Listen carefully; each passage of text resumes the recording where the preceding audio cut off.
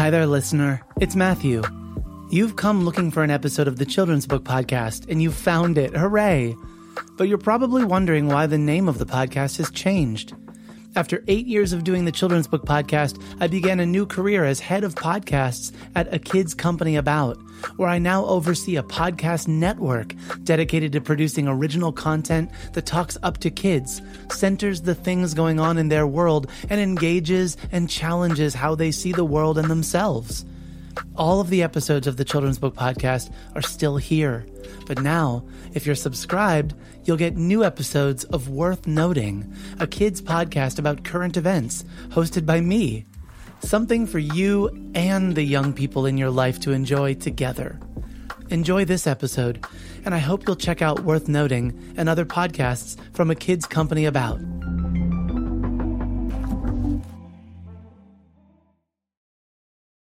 Support for the Children's Book Podcast comes from the 12 by 12 Picture Book Writing Challenge. This month, I'm excited to welcome our newest sponsor, 12 by 12. Picture book authors need to be fairly prolific to be published. That's why members of 12 by 12 aim to write one picture book draft a month. Through an online forum, monthly webinars, a private Facebook group, and more, members enjoy the accountability, support, and motivation of a fantastic community of authors and illustrators. Registration is only open in January and February. Visit 12by12challenge.com/membership for more information. That's 12x12challenge.com/membership. Support also comes from Storyteller Academy. Learn the art of storytelling from published authors, illustrators, and editors at Storyteller Academy. Sign up today at storytelleracademy.com.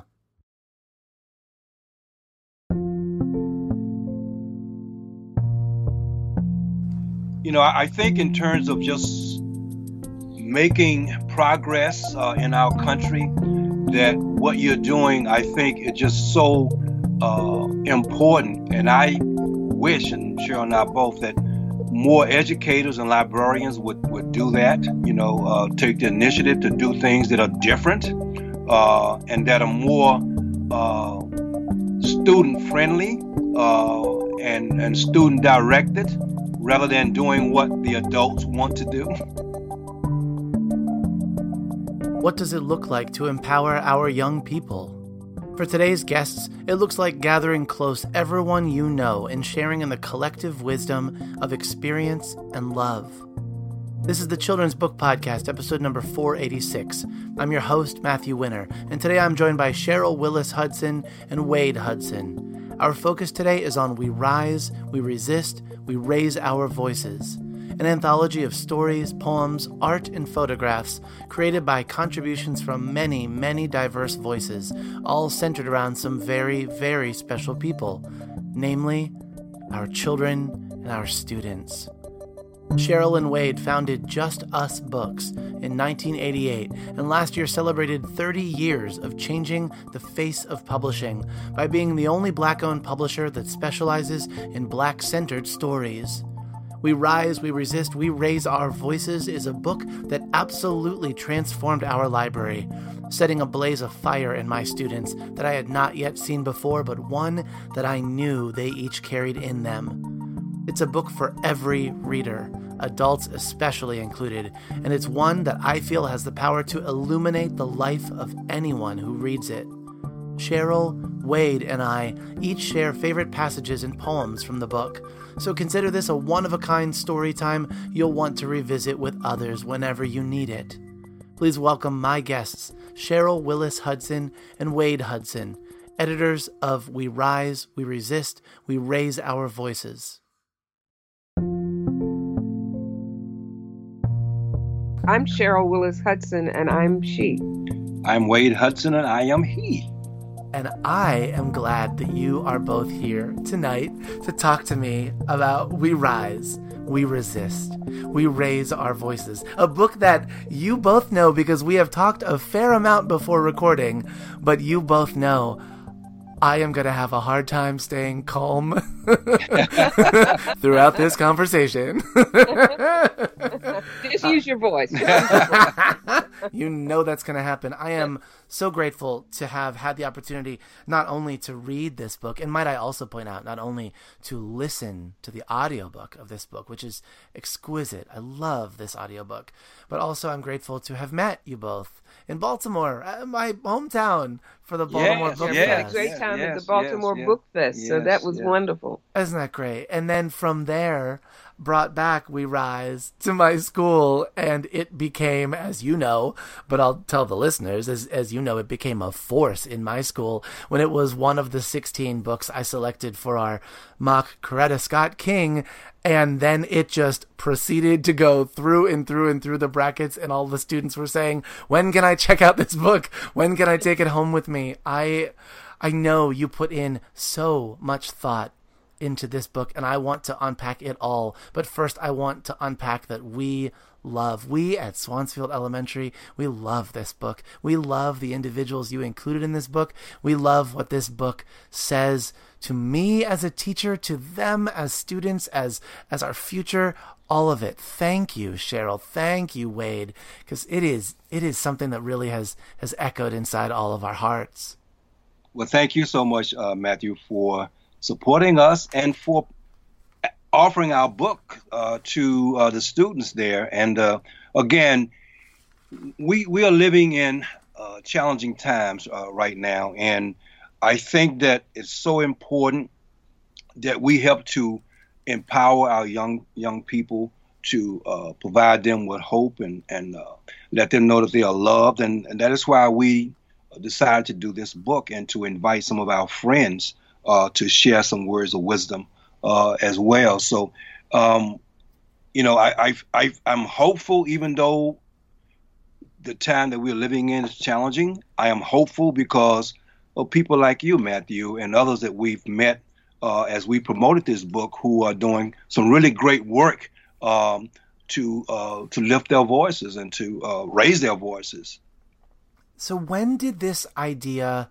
No, let me back up. Not first to the seed of this idea, but Cheryl, would you mind, for those that haven't become acquainted with this book yet, would you mind introducing this book, telling a little bit about what it is when someone finds it on the bookshelf?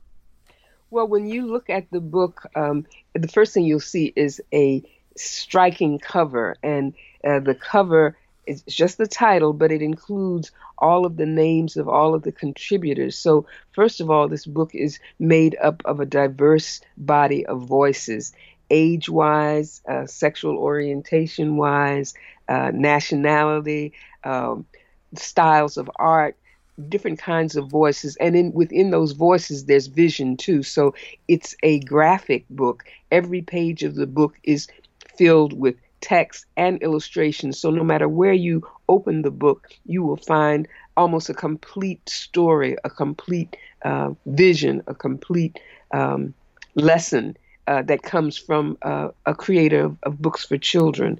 So we're very happy that we've worked with some of these. Actually, we've worked with most of the authors and illustrators before in some capacity, whether they were published by us or in workshops with us or in writing groups with us over the course of the 30 years that we've been involved in publishing. So really, it was a wonderful experience to put this book together. And the impetus came from Wade's direct experience with our niece and grandniece, and he can tell you a little bit more about that in terms of what the content is, but their letters, their poems, their photo collages, watercolors, cut paper, there's diversity all around. But it started that close to the chest with family, with your niece. That's to know that it was that close, because ultimately the book is so universal. I love that the idea started there. Wade, please tell on. Well, actually, I was on Facebook a day after the election in 2016, the presidential election, and all of my Facebook friends were upset about the election and really surprised at the results. And I ran across a post that my niece had written about her daughter. And her daughter was like really devastated. She had heard all of the nasty, vile things that Trump had said about people of color, about women, immigrants, and so she was afraid. She was afraid of what may happen to her. She was afraid about her future and the future of her friends. And so my niece said, well, I really couldn't console her. And I started thinking after reading that post that there probably are a lot of other children who feel the same way. So that sort of was the genesis of the idea for doing this anthology. So, and then I thought, what could we do to really encourage them, to offer words of love and support? And so we thought about inviting some of our friends that we've known over the years to share in this anthology, to offer words of support and love and comfort as well. And once we put the proposal together, we sent out the proposal to a number of them, and they responded enthusiastically. And they were upset as well. They were upset as well because obviously they were concerned about the future of our country too. And so most of them had so much to say. And for example, I think Rita Williams Garcia responded within a week with her selection. James Ransom also, he said, "You count me in." And he said, "Also, please include my wife. She's concerned as well." And so the support and the enthusiasm was like across the board. And actually we had to cut our list, to pare our list down. We had so much response and people wanting to be a part of it. And all of these individuals, in so much fighting hate by making art. And by using love to comfort, to show up, to connect, to say, I've been there too. I've been marginalized. I've felt unsafe. I've felt weak. But you're strong, to affirm in children. It is amazing. It doesn't surprise me. And yet, I read this book and am surprised. I am awoken. It's beautiful. It felt, to be frank, it felt like this book in it gave me strength to be vulnerable with my students and to say, I care about you this much. I love you and believe in you this much, because that's what your voices were saying to them. There was so much courage and strength in those voices you gathered. Well, the thing about it is that all of the contributors are such masters of their craft. When you think about Jacqueline Woodson, what she did was she wrote a letter to her children. What I want you to do is to be kind. Anytime when I kiss you, when I say goodbye to you in the morning, remember that's what you need to do.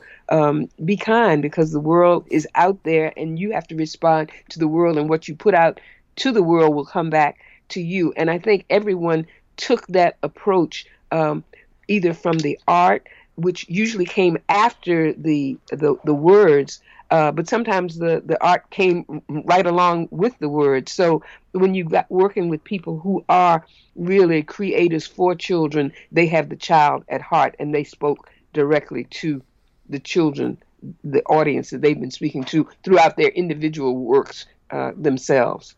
And actually, Matthew, the original title of the book was "What Shall We Tell the Children?" We ended up changing the title once we partnered with Crown Books.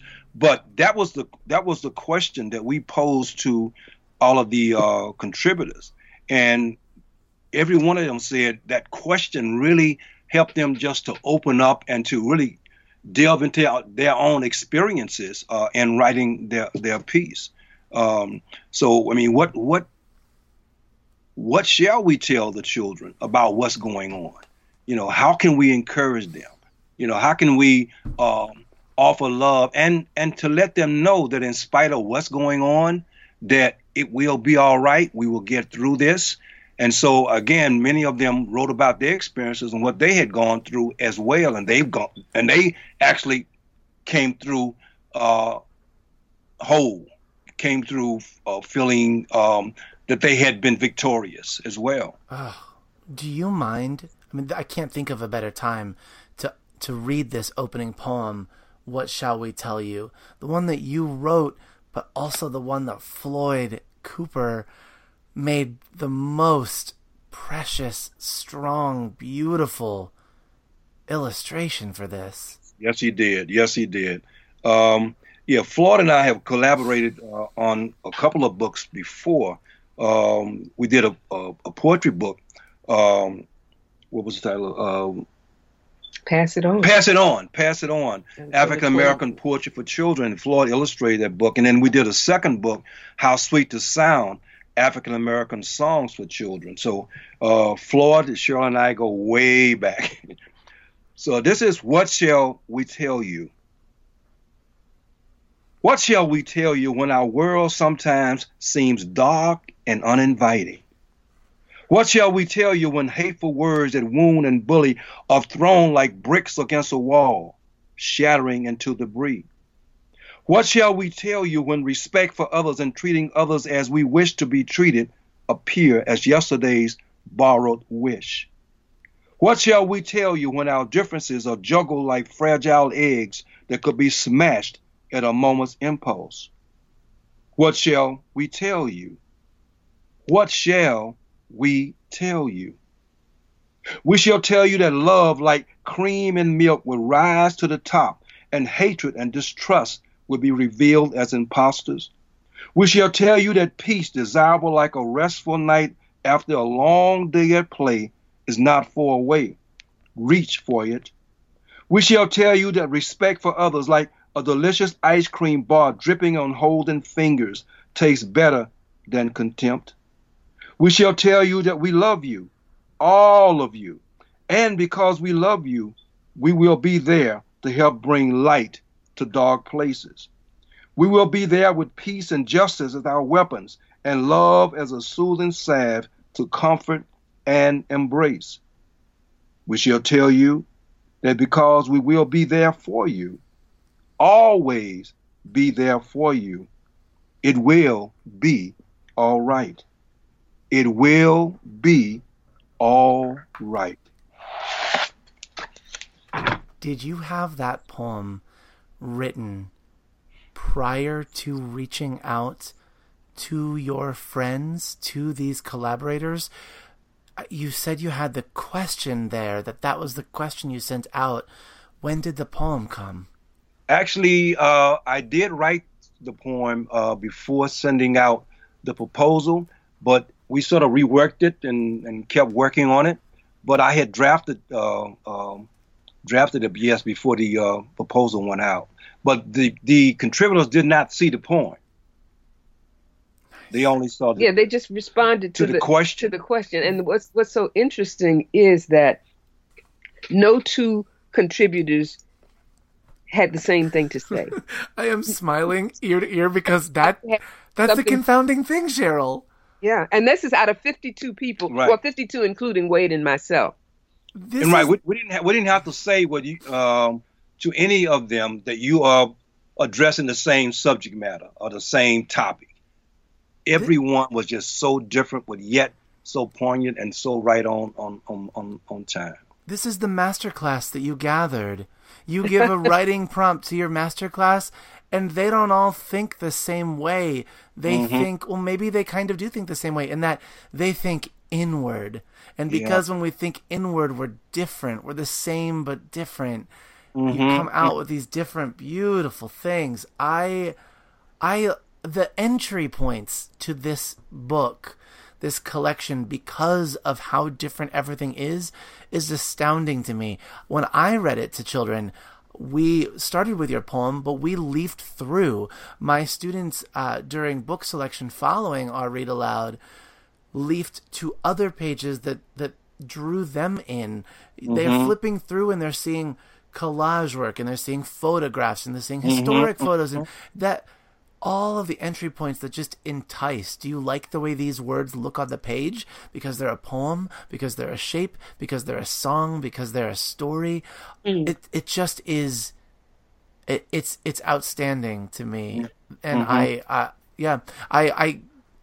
wonder. I can't, mostly because I can't imagine what the experience was like for you as things started coming in, as you started working to organize, to lay out this book, how did you manage the whole thing, organize the whole thing?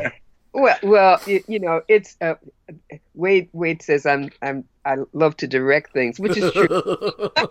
And as an editorial / art director, this was just pure joy for me. And I started out in educational publishing with textbook materials where you have to have the scope and the sequence, and you got to fit so much stuff within a lesson that I tend to think of things as sort of compartmentalized, but in an organized fashion. And we knew that we wanted the book to appeal to kids between 8 and 12, but we wanted to use graphics because visual literacy is just as important as textual and contextual literacy. So we started out with kind of a plan that the entries would be relatively short. They could be contained within a spread.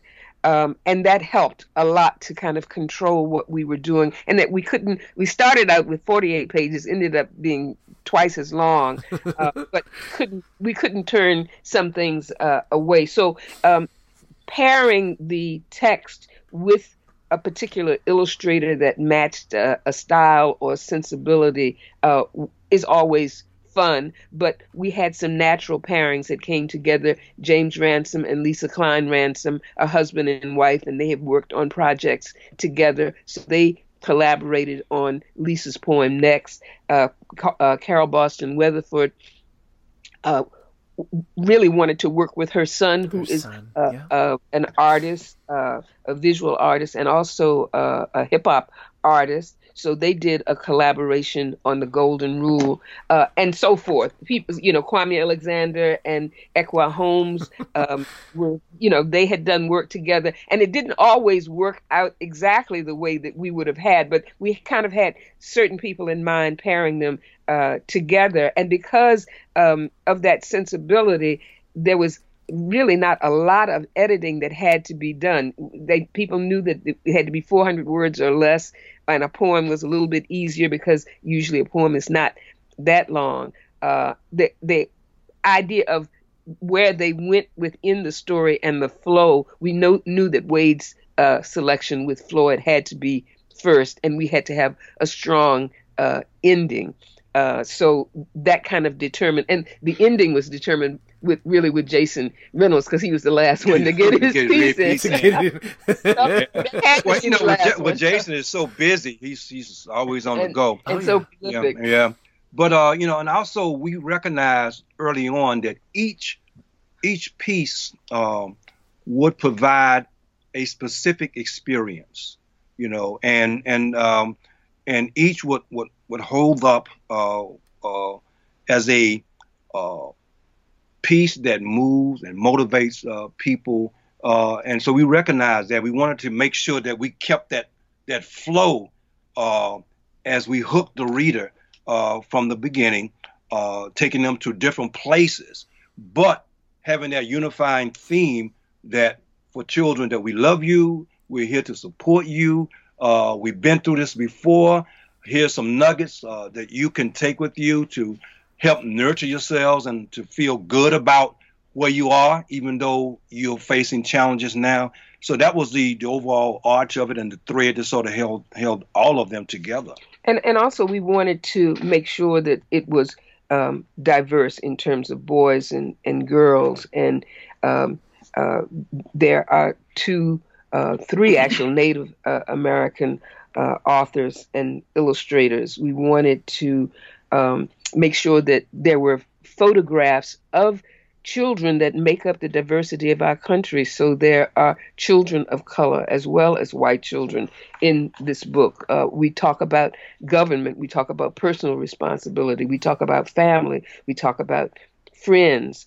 So all of the kinds of issues and concerns that are addressed in most children's books are addressed here, but you've got it in multiple scale. Compilation, yeah.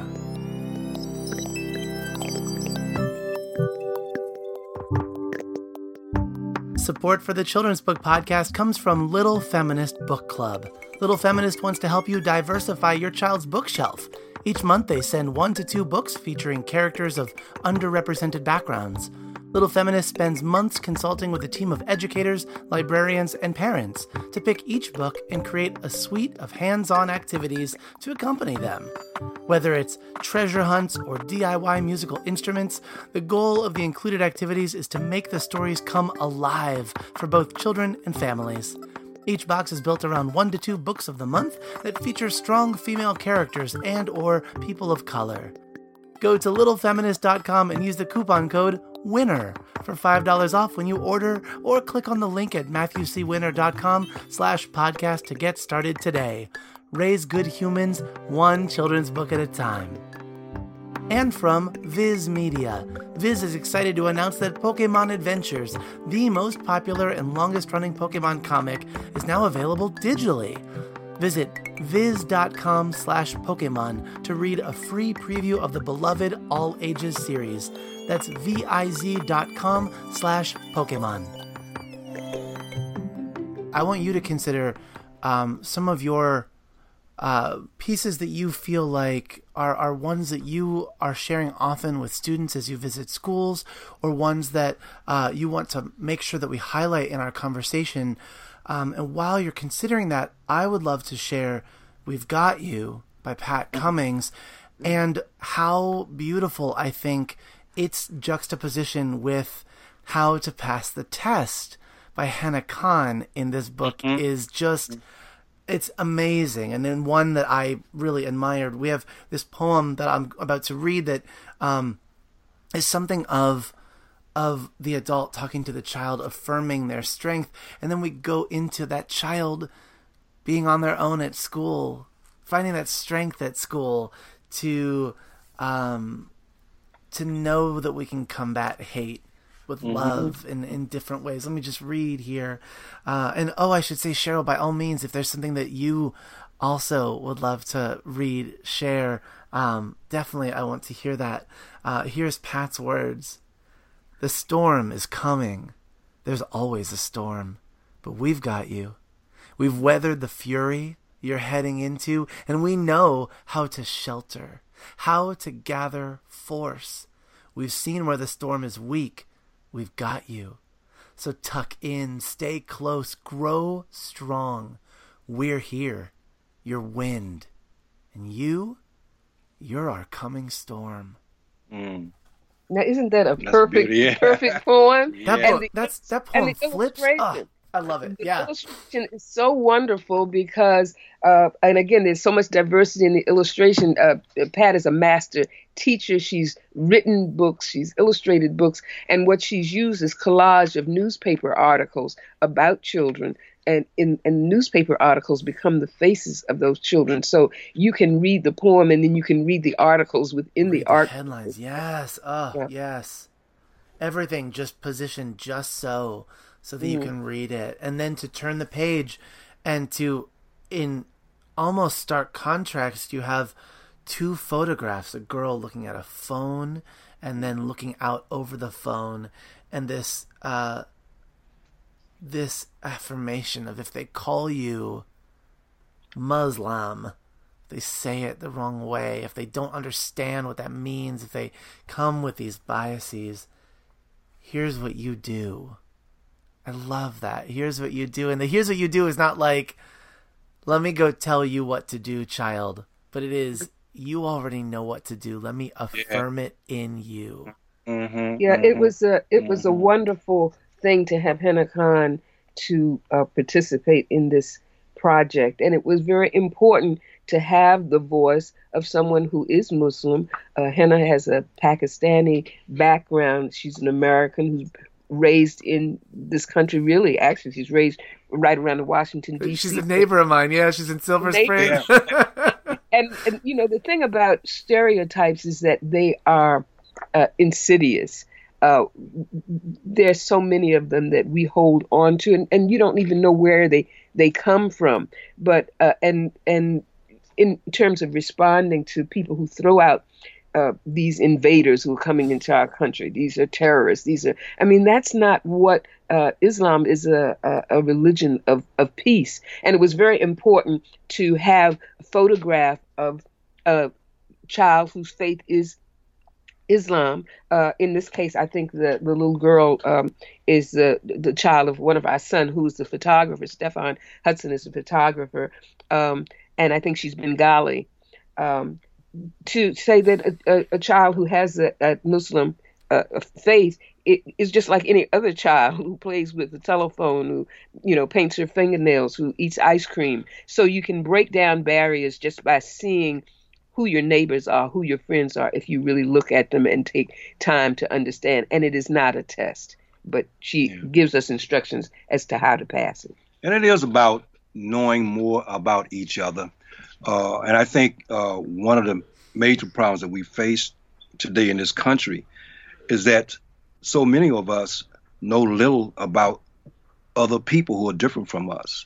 And that's a major, major challenge, even for our young children who are growing up. Many of them, I've shared an experience that happened to me. Oh, this must have been 10 or 15 years ago. I was invited to speak to a group of students in Missouri. I won't say what city. And it was a large gym, and it was packed with kids. But all of the kids were white. I didn't see any children of color there. And for many of these kids, I think that was the first opportunity they had to see a black person address them.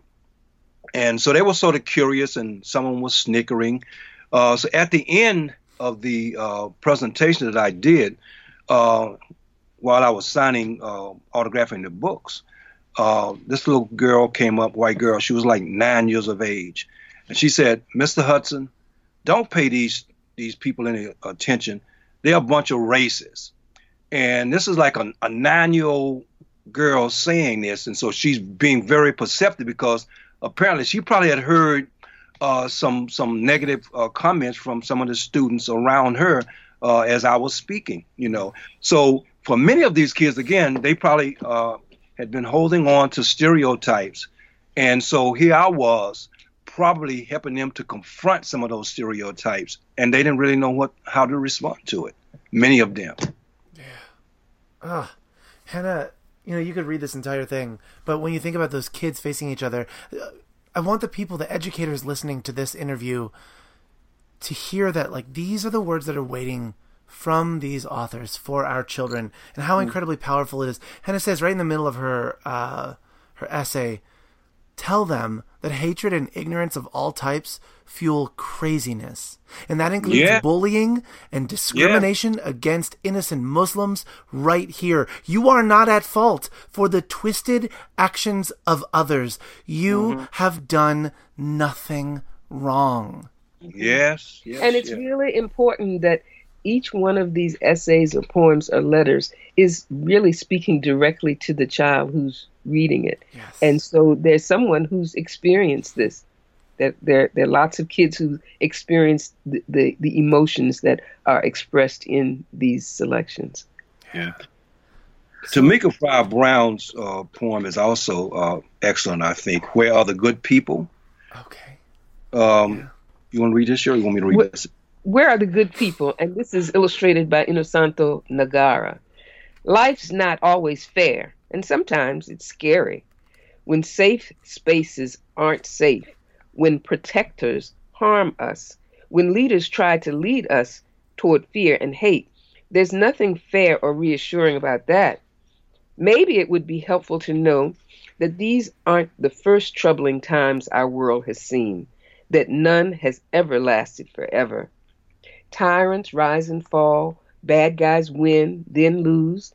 Evil gets overtaken by good when good people stand together against it. Who and where are the good people? They're all around us, every day telling truths, seeking justice, persisting.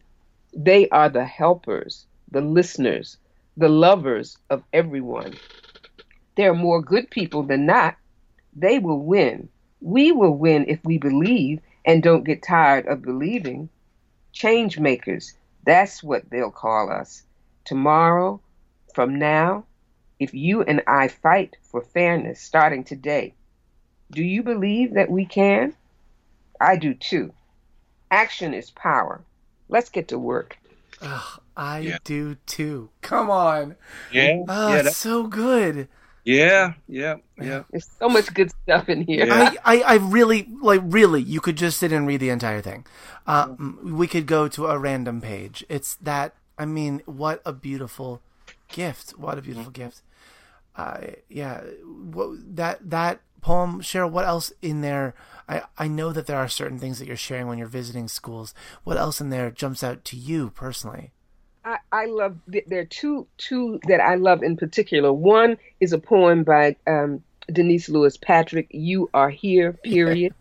And that really is just a directive that says no matter where we're on a continuum, we're on a long line of history. And some of these poems and essays and selections really, they reiterate some of the same themes, that we're part of a continuum, that it's, things rise and fall. There's good, there's bad. It's not always going to be this way. And I like that because I like the illustration. It shows a protest march, but it actually a march of history through time. But I also like Roy Boney's piece that you mentioned, Tell It in Your Own Way. Roy Boney is a member of the Cherokee Nation, and what he has done is worked with language and symbolism of Sequoyah, who was someone who is a part of history and you'll read about in history books. But because he's a graphic artist, he's able to depict Native Americans in a way that you would, like The Simpsons, in a way that you would not traditionally think of Native Americans when you think about the cowboys and Indians, which are stereotypes. So those really resonate with me. One of the powerful things about that as well is that looking at investigating that art with the students, we right away came up with a couple other stereotypes on The Simpsons. And to have them be aware of that and recognize how harmful that is, at whose expense are we making this joke, I think is the language we ended up coming back to on it. They're just, I mean, to constantly be talking up to these children in this book, always talking up, always saying, you're ready for this. There's a world out there that you see, so let's talk about it. Let's talk about how you fit into this. It's great. And Zetta Elliott's You Too Can Fly. I love that one. Yeah. Do not forget to marvel at the wonders of the world. When sinister shadows gather and fear clutches your tender heart, remember, the fiercest dragons emerge from the darkest depths, and a single star sparkling in the sable sky may guide you to your destiny. When others attempt to school you in the ways of cruelty, learn lessons from Aesop's clever crow. Open your third eye to see past the ruins and envision a better world. When the struggle to survive leaves you breathless, know that we have outpaced hounds and tunneled through mountains of despair to emerge unbowed and free. The whip could not break us. The news could not choke our joy. When our ancestors had to cheek left to turn, they walked into the sea or stepped into the sky. Remember, you too can fly. So we're almost halfway into the school year. This book came out. You're visiting schools. You're doing this thing. This is such a good thing. I hope it just continues and continues, grows and grows. I mean, let's be honest. I hope with all these extra submissions you have lying around that you make a second book. But actually, Matthew, we are working on a anthology. We're working on that. I love that. But I want to make sure that I also, before we go, because I'm watching our time, I want to make sure that I also acknowledge where you both come from, specifically in children's literature with Just Us Books. This work that for 30 years I know you've been doing work with this publishing house, and you've made a mark. And so first I just want to say congratulations on your anniversary. I can only imagine it's been a great journey. But to know what you're doing now even still is just, it's definitely something worth applause. So thank you for that. Thank you. What was the impetus behind starting Just Us Books? Well, we recognized, this was more than 30 years ago, that there was a need for books that reflect the Black experience, Black culture, and Black history. There were very few being published at the time. And so Cheryl and I had written several manuscripts together, and we had submitted them to a number of major publishing houses. And we were turned down. In fact, one editor told us that there was no market for these kinds of books. And then someone else said that Black people don't buy books, although we knew our books weren't just for Black people. So rather than continuing to knock on the door and trying to force them to give us opportunities, we decided we would start our own publishing company. And we invested our own savings and sort of learned the business as we went along, because during this time, people in publishing did not readily share resources or information. We had to learn by doing. We published our first book, the Afro-Best ABC book, which Cheryl wrote. Actually, we published it before we started our company. We published that book in 1987. We printed 5,000 copies, and we had sold those 5,000 copies almost in a little under 3 months. Whoa. Yeah. So we knew. And this was without being in bookstores. Yeah, mostly we sold through direct mail. We actually took the book to the marketplace rather than depending upon distributors and wholesalers to reach the market. We went to the market ourselves. Church groups, fraternities, daycare centers. And after we published the Afro-Best ABC book, we did the counting book, the Afro-Best 1, 2, 3 book of Black Heroes. And with each printing, the book sold out. So we knew that we were on to something. And we still are the only, as far as we know, the only Black-owned publishing company that specializes in Black interest books for children, although we now have an imprint called Marimba Books that publishes multicultural books as well. But one of the things when people ask us is the name Just Us Books a kind of a keyword or symbolic of Justice Books, but it's really was just us, Wade and myself. And when we were trying to think of a name for the company, we said, Just Us. It's Just Us? Okay. Just Us. And over the years, there are more people. We rely on freelancers and we have a staff, but it has grown. So we're very thankful for the blessing and the gift of actual rejection from the major publishing companies, which brings us sort of back to the point that we do have our own voices, and sometimes you have a gift that you're not necessarily using because you're looking for the answer to your questions elsewhere. And we both had skills in writing and in publishing, and we said, well, if not us, who's going to do it? So it became it has become an institution, but it's still very close to our hearts. And actually, we are standing on shoulders of those who came before us. And, Black publishing has a rich legacy because Black people have always had a problem getting their works published by mainstream publishing companies. So whether it was through Black churches that set up publishing houses, whether it was individual efforts like Langston Hughes, others who sold books in the back of his car, we had to really just get back to the community and build institutions ourselves to offer opportunities. And again, as Cheryl was saying, there are so many talented people, whether they're writers, whether they are singers, whatever it is, that never get the opportunity to find a platform or a forum to express those talents and gifts that they have.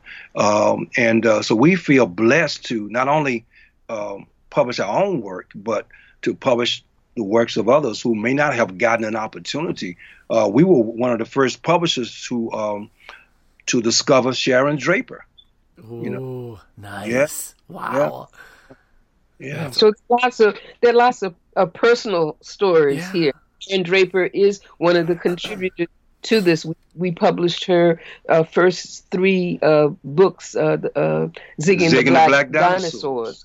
And actually that series came out of personal experience with our son, Stefan, who was not an eager reader at all growing up. And Stefan and Keturah would both come to the office with us, and we put them to work. So they had on-the-job training. And in order to kind of get him to be interested in reading more, we'd have him go through the slush pile. And we said, all you have to do is read 1 page of the manuscript. And if you like it, just let us know. So he would go through the manuscript and, determine not to like anything that he read. But Sharon Draper's manuscript was one that caught his eye, and we said, if Stefan gets through the first page of this, then a lot of other boys are going to like this manuscript as well. So we took a closer look, and the rest is kind of history. Yeah, and I think also, Matthew, it's important for us to share this, that in addition to being proud of what we've done in terms of publishing books, we also have done, I think, a yeoman's job of helping to open the door for greater opportunities for others, others, whether they are people of color or whomever, in publishing. When we started, you could not really find many Black books in the marketplace. That still is a major problem. But we actually, forced some of the retailers and the distributors and wholesalers to carry our books. And by doing that, it helped them understand and recognize that there indeed is a market for these kinds of books. So it helped to open doors. And we've been fighting for diversity from the beginning, just trying to find our place in the marketplace. And by doing that, I think we've helped to push some doors open. I mean, you've been fighting for a place for children to see themselves, fighting for a place for them to have stake. I mean, this is yes. Yeah. When we keep centering our students, we have to believe that that's the right thing. I mean, we talked about.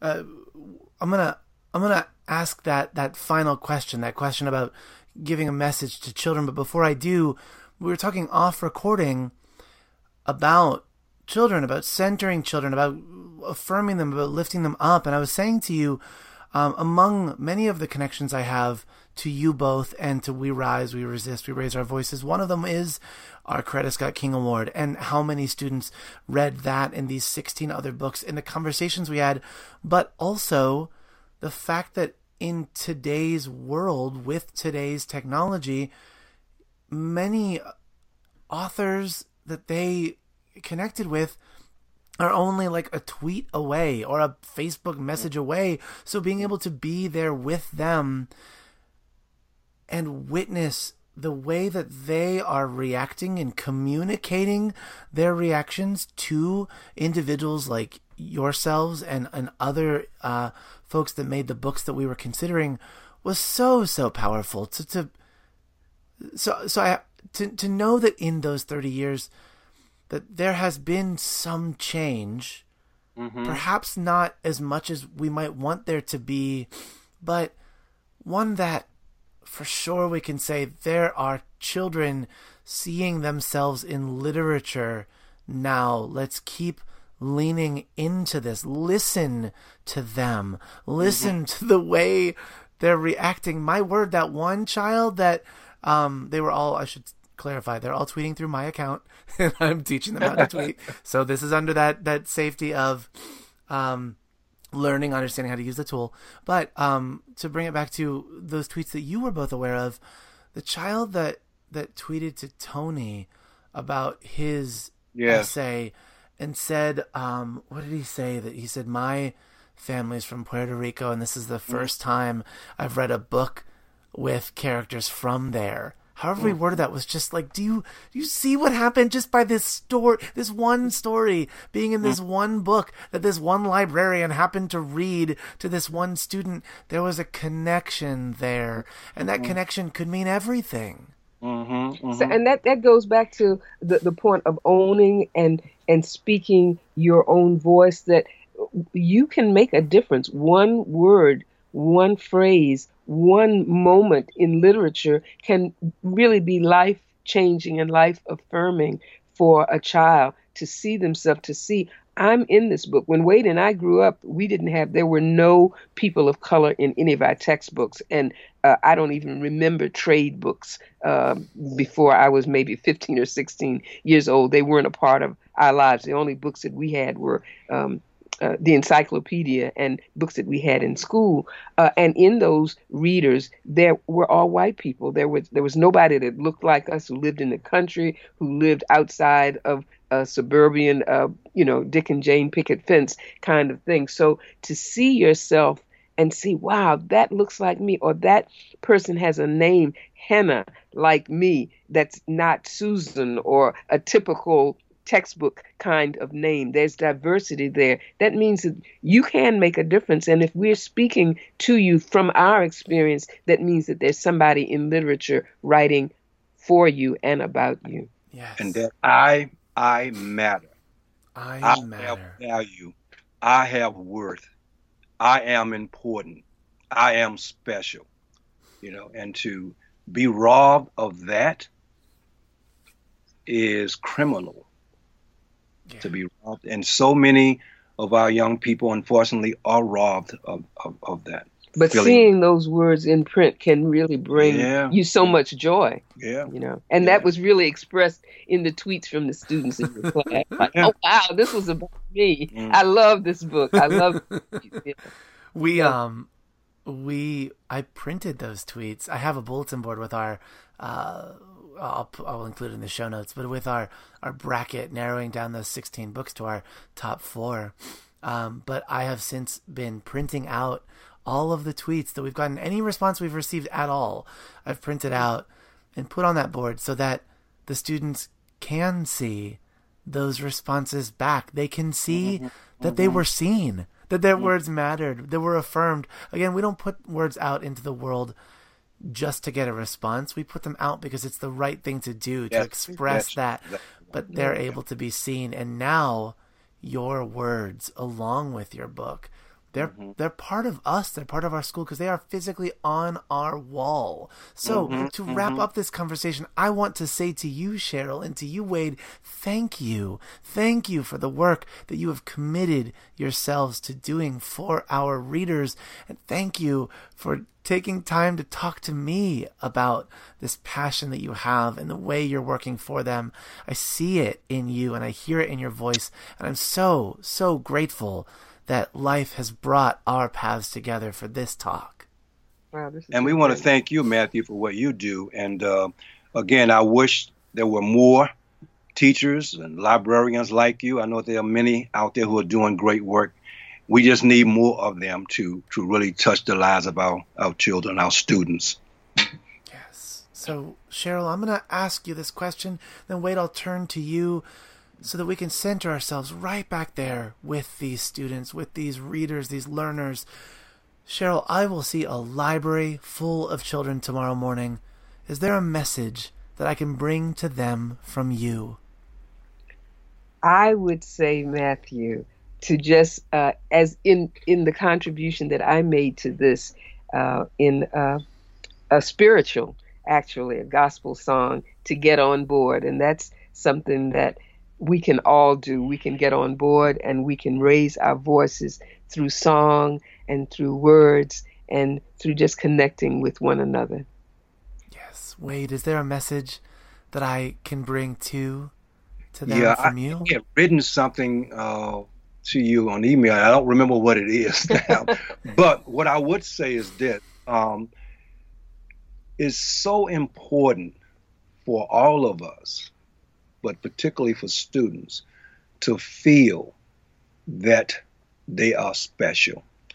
So what I would say to them, whatever they attempt to do, wherever they are, to always feel that I am special.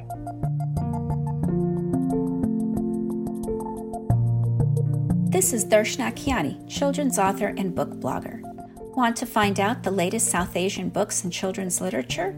Check out www.flowering-minds.com/South Asian Kidlit. The Children's Book Podcast is recorded and produced by Matthew Winner in his library studio in Ellicott City, Maryland. You can subscribe to the podcast and access the archive of over 400 episodes at matthewcwinner.com/podcast.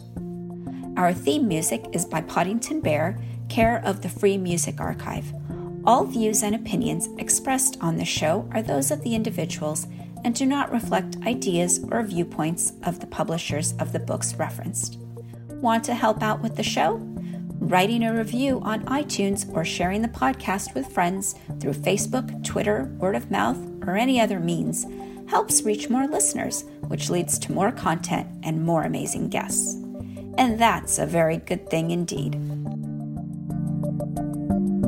Before we leave, I want to give a shout out to all of my patrons, those folks who are supporting the podcast and keeping the lights on, care of our Patreon page. Thank you, Jenny Sue, Amy, Sarah, Kate, Lisa, Darshana, Marianne, Jarrett, Anitra, Mike, Lynn, Link, Karina, Cynthia, Elaine, Doug, Judy, Amanda, Ruth, Laura, Teresa, and others who are coming with me on this journey. You're welcome to come with us too. Just visit patreon.com/MatthewCWinner and pick the support tier that's right for you.